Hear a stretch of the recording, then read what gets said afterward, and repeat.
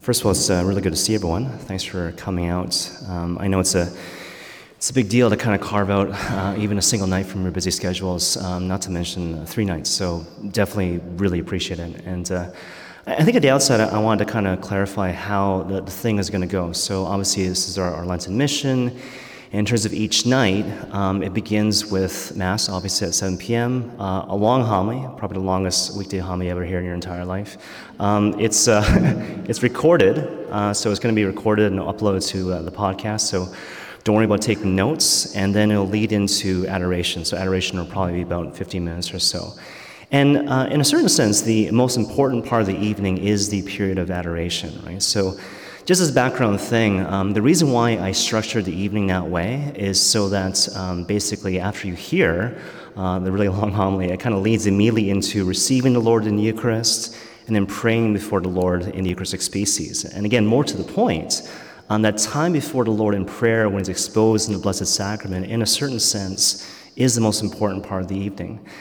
What kind of comes to mind, I remember years ago talking to my internship pastor, and he's known as being a really prominent spiritual director, so a lot of people would see him for his wisdom and his counsel. And I remember him saying to me back in the day, Eric, when I see people for spiritual direction, I'm listening for 2 things. 1, do they do their work? And secondly, do they pray? And if they're not doing their work and they're just kind of floating, I don't like that, right? Because it means they're not corresponding to the duty of the moment as a habitual thing. But secondly, and kind of more to the point, if they're not praying, and I can tell based on how they talk, right, then I'll say to them, look, if you don't start praying, I'm not going to see you anymore. And he said to me a couple times, and I remember the first couple times thinking like, wow, that's kind of shocking, But then I remember asking him once about that particular point, and it's like, why do you say that to people, right?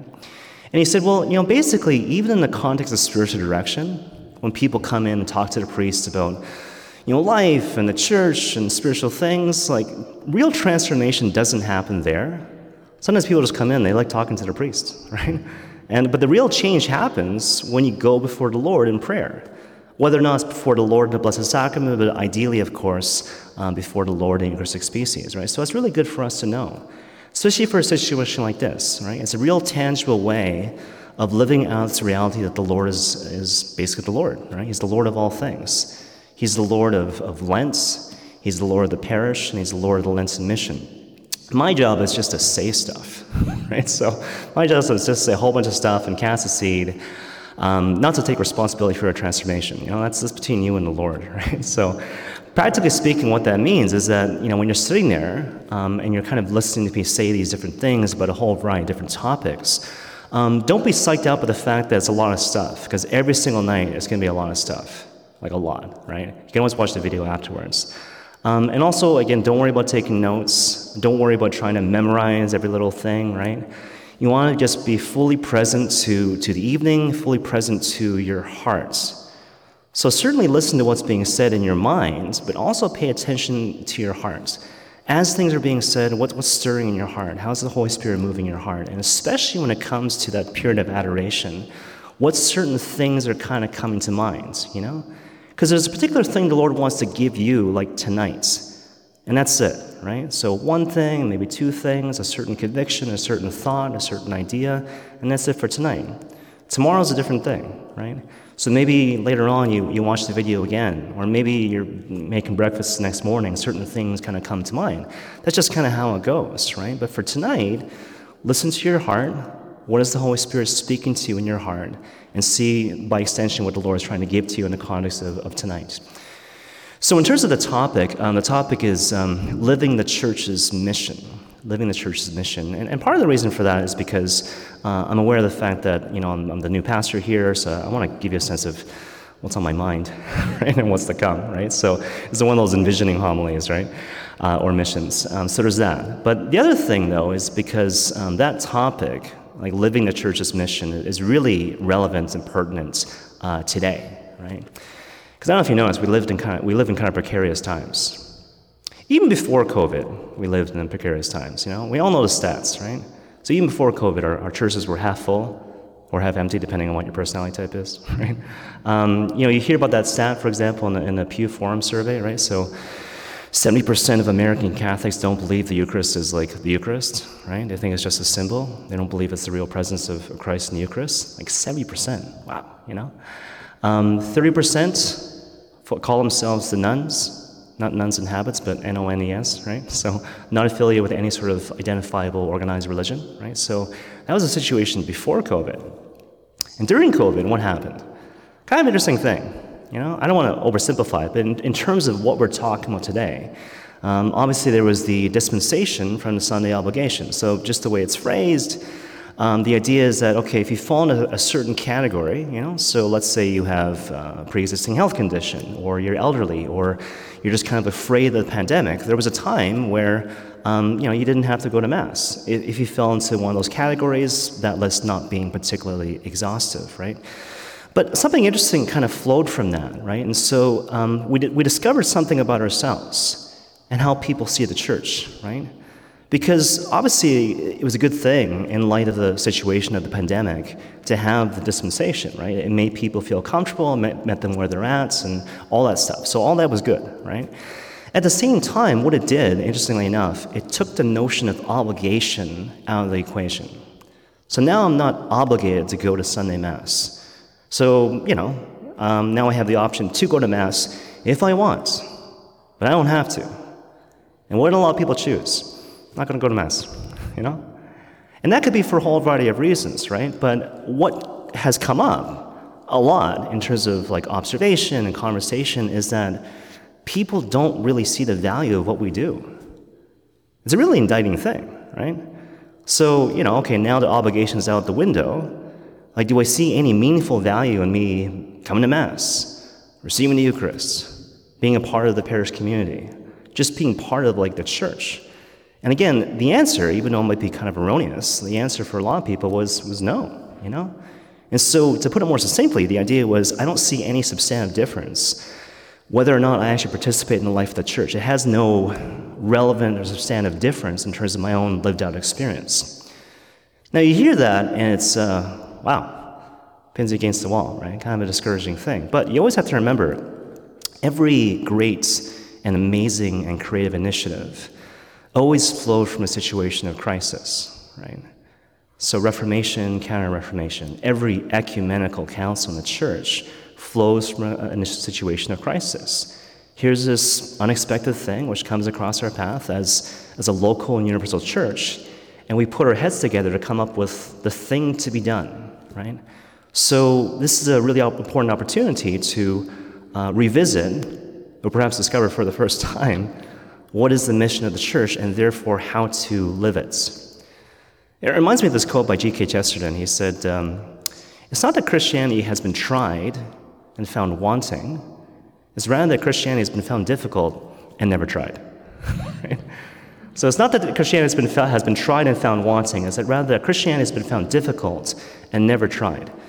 So the whole point of tonight's session is to just identify what is the mission of the church. That's it. Next session's about what do I do to live out the mission as an individual. Third session is what do we do as a parish community to share in that mission, right? But tonight, really easy, low-hanging fruit. The only goal is to clarify what the mission is. And once you discover what the mission is, you might be a little embarrassed. Gosh, I never knew what the mission of the church was, right? Now, when you ask people what's the mission of the church, people tend to rely on anecdotal evidence or their gut feel, which I hate. Right? So it reminds me back when I was in my first parish teaching RCIA, and I taught all the classes. And at a certain point, I wanted to make sure that people knew what I was talking about, and they were learning things. And so one of the key questions I asked every single candidate, and I know I covered this in the class, was, how do you know that God exists? How do you know that God exists? And the answer, just so you get the punchline, right? The answer is reason, observation, and revelation. That's the answer. That's the answer in the Catechism of the Catholic Church. How do I know God exists? Based on what I perceive in my mind, based on what I see in terms of the world, and based on what God reveals to me. So reason, observation, revelation. That's the answer. But to a man, whenever I ask these people the question, how do you know God exists? Everyone, they would give this, I don't want to say stupid answer, but it was kind of stupid, right? And they would say it as if I would be like, yeah, that's wonderful. which bothered me immensely, right? So basically everyone, they were like, well, I know God exists because of what I feel in my heart. And I'm like, forget your heart, right? It's reason, observation, and revelation.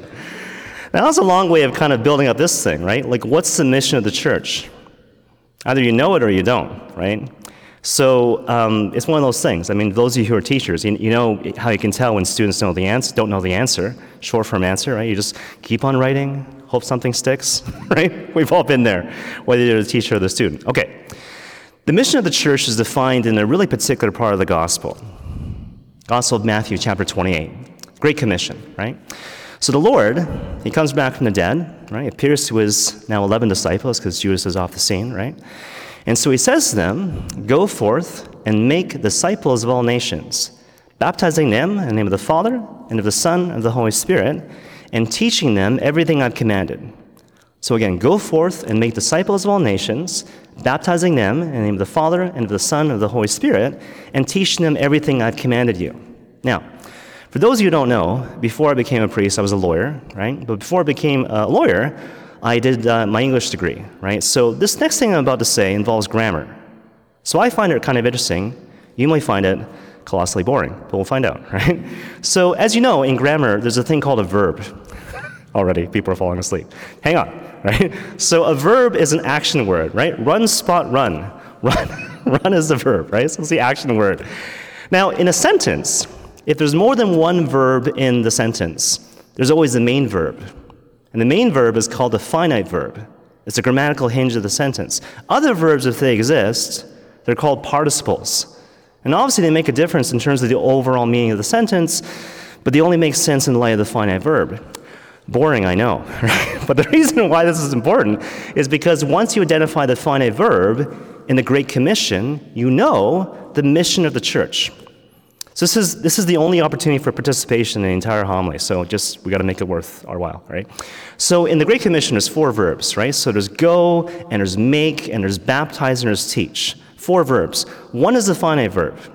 One is like the main verb. The rest, participles, right? So we're going to do a show of hands. I'm not going to call on you. It's just a show of hands, okay? So the idea is, which of those 4 verbs is the main verb? Go, make, baptize, and teach. So, who thinks it's go? Okay. Who thinks it's make? Who thinks it's baptize? Who thinks it's teach? Who's not voting? We'll try that again. It's meant to be an icebreaker, people. Okay, try again. So go, make, baptize, and teach, which is like the most important verb. Maybe I should phrase it like that, right? So who thinks it's go? Okay. Who thinks it's make? Baptize? And teach. Okay, so most people guess baptize and teach. And most people are wrong. But that's okay. That's okay. Apparently when you do surveys, even bishops and priests and deacons get this wrong. And now that's kind of unnerving because it means that no one knows what the mission of the church is, right? The answer is make. It's like, that's what I was going to guess. Right? Make disciples. The mission of the Holy Catholic Church is to make disciples of all nations, in service of which is the going and the baptizing and the teaching. Now, you think about it, right? You can have the most beautiful mission statement in the world, but what we value is revealed by what we do. How do we spend our time? How do we spend our resources? How do we spend our stuff, right? And people always guess that the mission of the church is baptize and teach because that's what we do. We're really good at baptizing. We're really good at putting stuff on people's foreheads and putting things in people's mouths, right? So oil, water, sacramental species, we're good at administering the sacraments. We're also really good at giving you information. Think about First Communion. Confirmation, RCA, just giving people data, right? So we're good at administering the sacraments, we're good at administering or conveying data. But the mission of the church is to make disciples. And the fact that no one knows that really decreases their chances of accomplishing the mission of the church, right? So it's one of those things.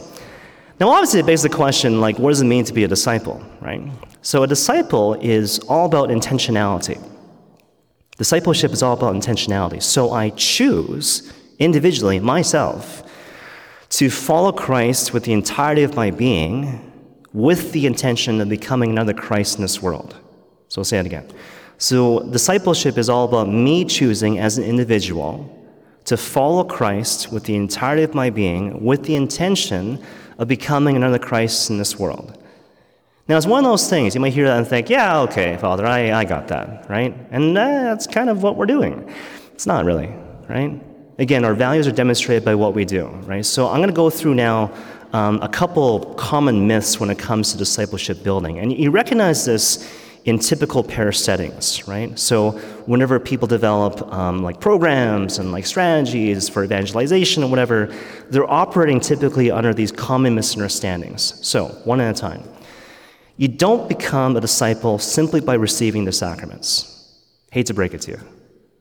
Because it's all about intentionality, right? So I don't automatically become a disciple by receiving the sacraments. Even John Paul II talks about this, right? So he says, even when someone is baptized, short of like intentionality, you merely have the capacity to have faith or the capacity to believe. So baptism is obviously really important, but intention does a disciple make, right? So minus intentionality, you only have the capacity to believe. I'll tell you a more provocative story. This involves this philosopher named Voltaire, and he was in the 18th century. And basically, for a time anyways, he was in the business of trying to turn people towards atheism. And then one little Christian kid came up to him and said, you know what, I want to become an atheist. I want to, Voltaire, but my only reservation is that I still have this sneaking feeling of this lingering belief that Christ is really present in the Eucharist. So what do I do about that? And Voltaire's like, well, that's pretty easy. All you do is you continue receiving the Eucharist. Receive the Eucharist a lot. Every single day, multiple times per day if you can, right? But the whole time you're doing it, just say in your mind, okay, like, Jesus, I don't believe in you, I hate you, you're a fiction. And in terms of your life, commit all sorts of sins with great intentionality.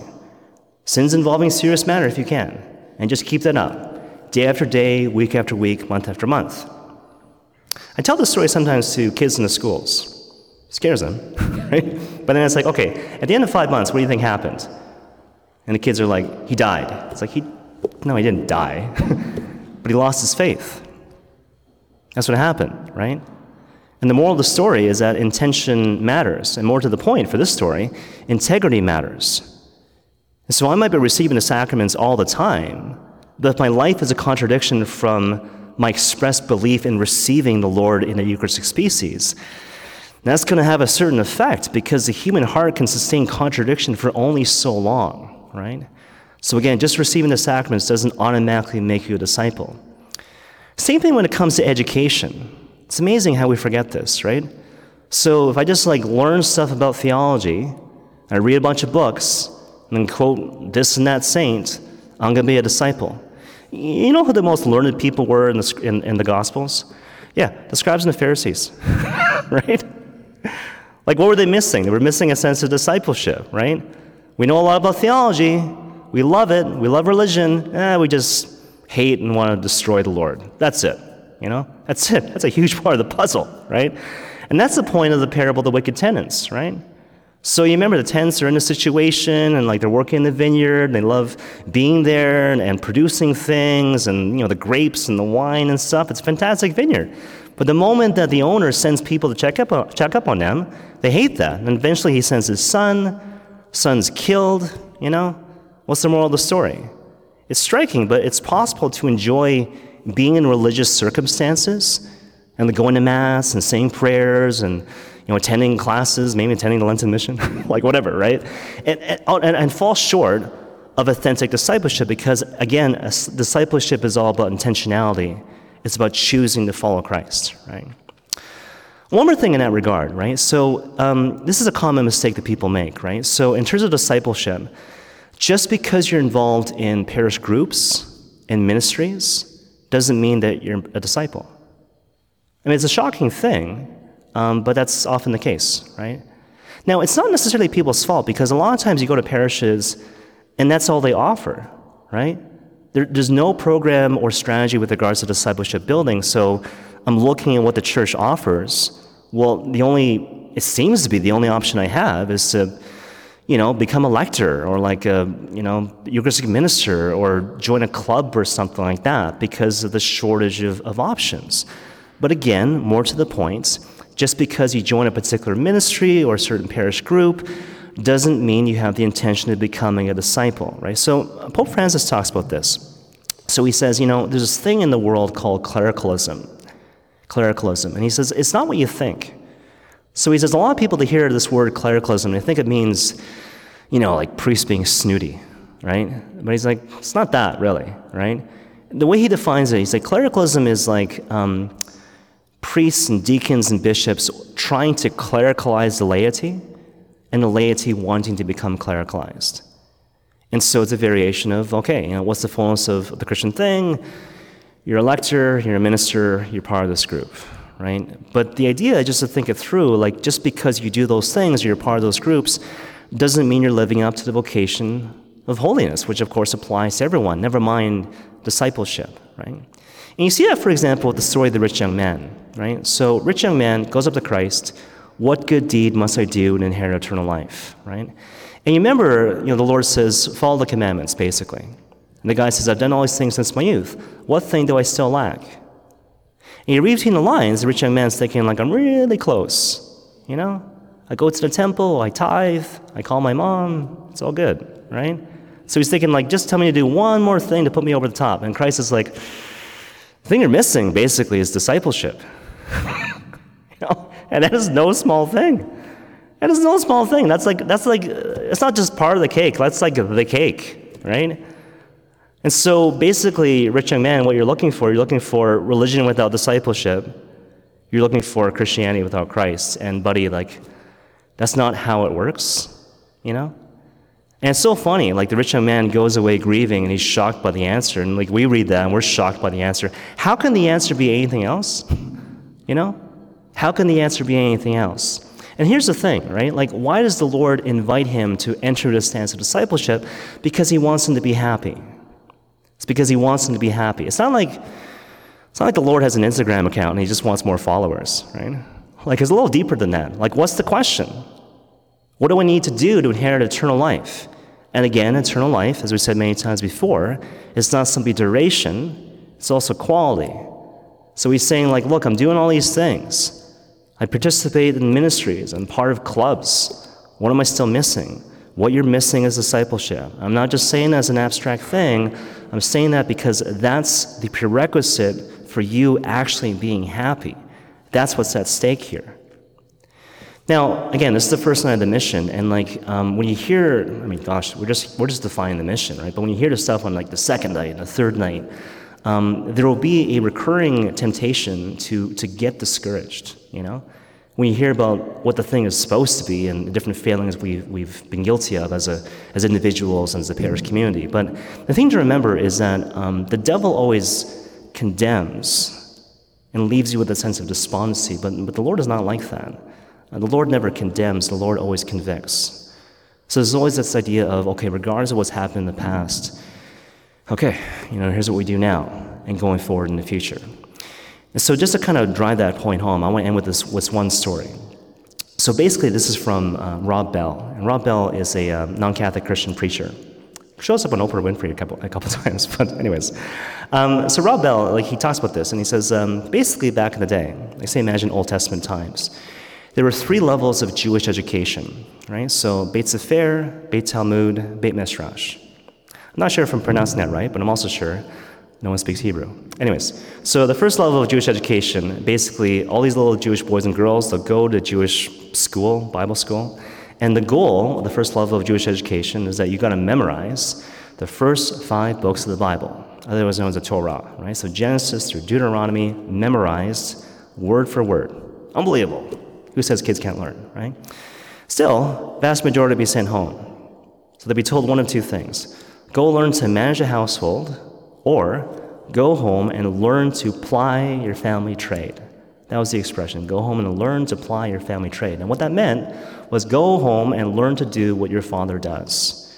Your father's a carpenter, learn carpentry. Your father's a fisherman, learn how to fish, right? Go home to learn to ply your family trade because you're not cut out for this, right? Or is this as far as you can go based on your intellectual capacity, blah, blah, blah, right? Okay, Stage 2, the ones who are they got academic potential, to move on, and the goal, you might anticipate, is to memorize the entire Bible, word for word. Now, this is before the New Testament, but still, pretty impressive, right? Genesis through Malachi, memorized, word for word. Still, vast majority be sent home. Go home, learn to ply your family trade. Best of the best would go on to stage 3. Now, at this point, there's nothing left to memorize, right? So what are they doing in stage 3? They're going forth to different rabbis, different schools of thought, and they're asking these different rabbis of their choosing, Rabbi so-and-so, will you take me on to be your disciple? Will you take me on to be your disciple? Now, the thing to remember, right? Go back to discipleship. Intentionality, purpose. I follow the rabbi with the intention of becoming the rabbi. So it's different than being a student, right? To be a student means I want to try to know what the teacher knows. Discipleship runs a lot deeper than that. The goal of discipleship is to become the rabbi. So given all that, when this question is posed to the rabbi, can I be your disciple? The rabbi doesn't have to ask himself, is this kid smart? They're all brilliant. They all have the Bible memorized word for word, right? So that's not the question. The question is, can this kid do what I do? And can this kid become me? If he thinks no, you know what the answer is. Go home, learn to apply your family trade. If he thinks yes, the answer is, wait for it, come follow me. You're like, where have I heard that before, right?